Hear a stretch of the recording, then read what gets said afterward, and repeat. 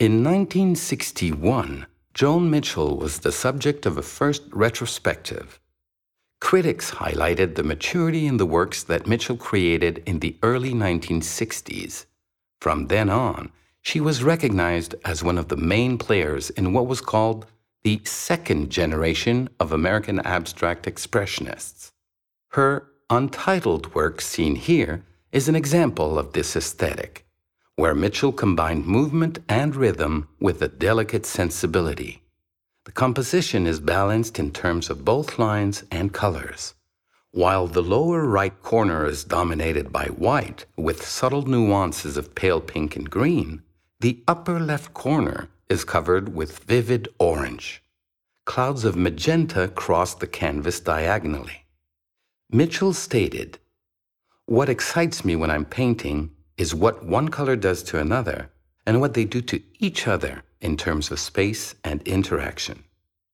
In this way, a small amount of one color in a single place in the work could catch the eye and add a sense of balance to the composition.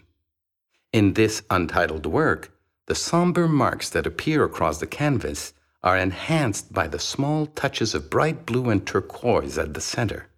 Stretches of pure white add brightness to the overall composition. Drips and rubbings of diluted color modify the painting's white background. My painting is not an allegory or a story. It is more like a poem." With such an affirmation, it is impossible to dissociate the work of Joan Mitchell from poetry. The artist was introduced to poetry at a very young age. Her mother, Marion Strobel, was a prominent figure in Chicago's poetic circles. Joan Mitchell had a poem published in Poetry magazine when she was only 9 years old. She recalls that as a child, she was torn between poetry and the watercolors of animals that she was creating at the time. Although Mitchell ultimately chose to dedicate herself to painting, poetry remained present in her life. She developed friendships with many authors and poets, and also illustrated poetry collections. The artist often read poetry when preparing to paint, and many of the titles of her paintings were inspired by poems that she was particularly fond of.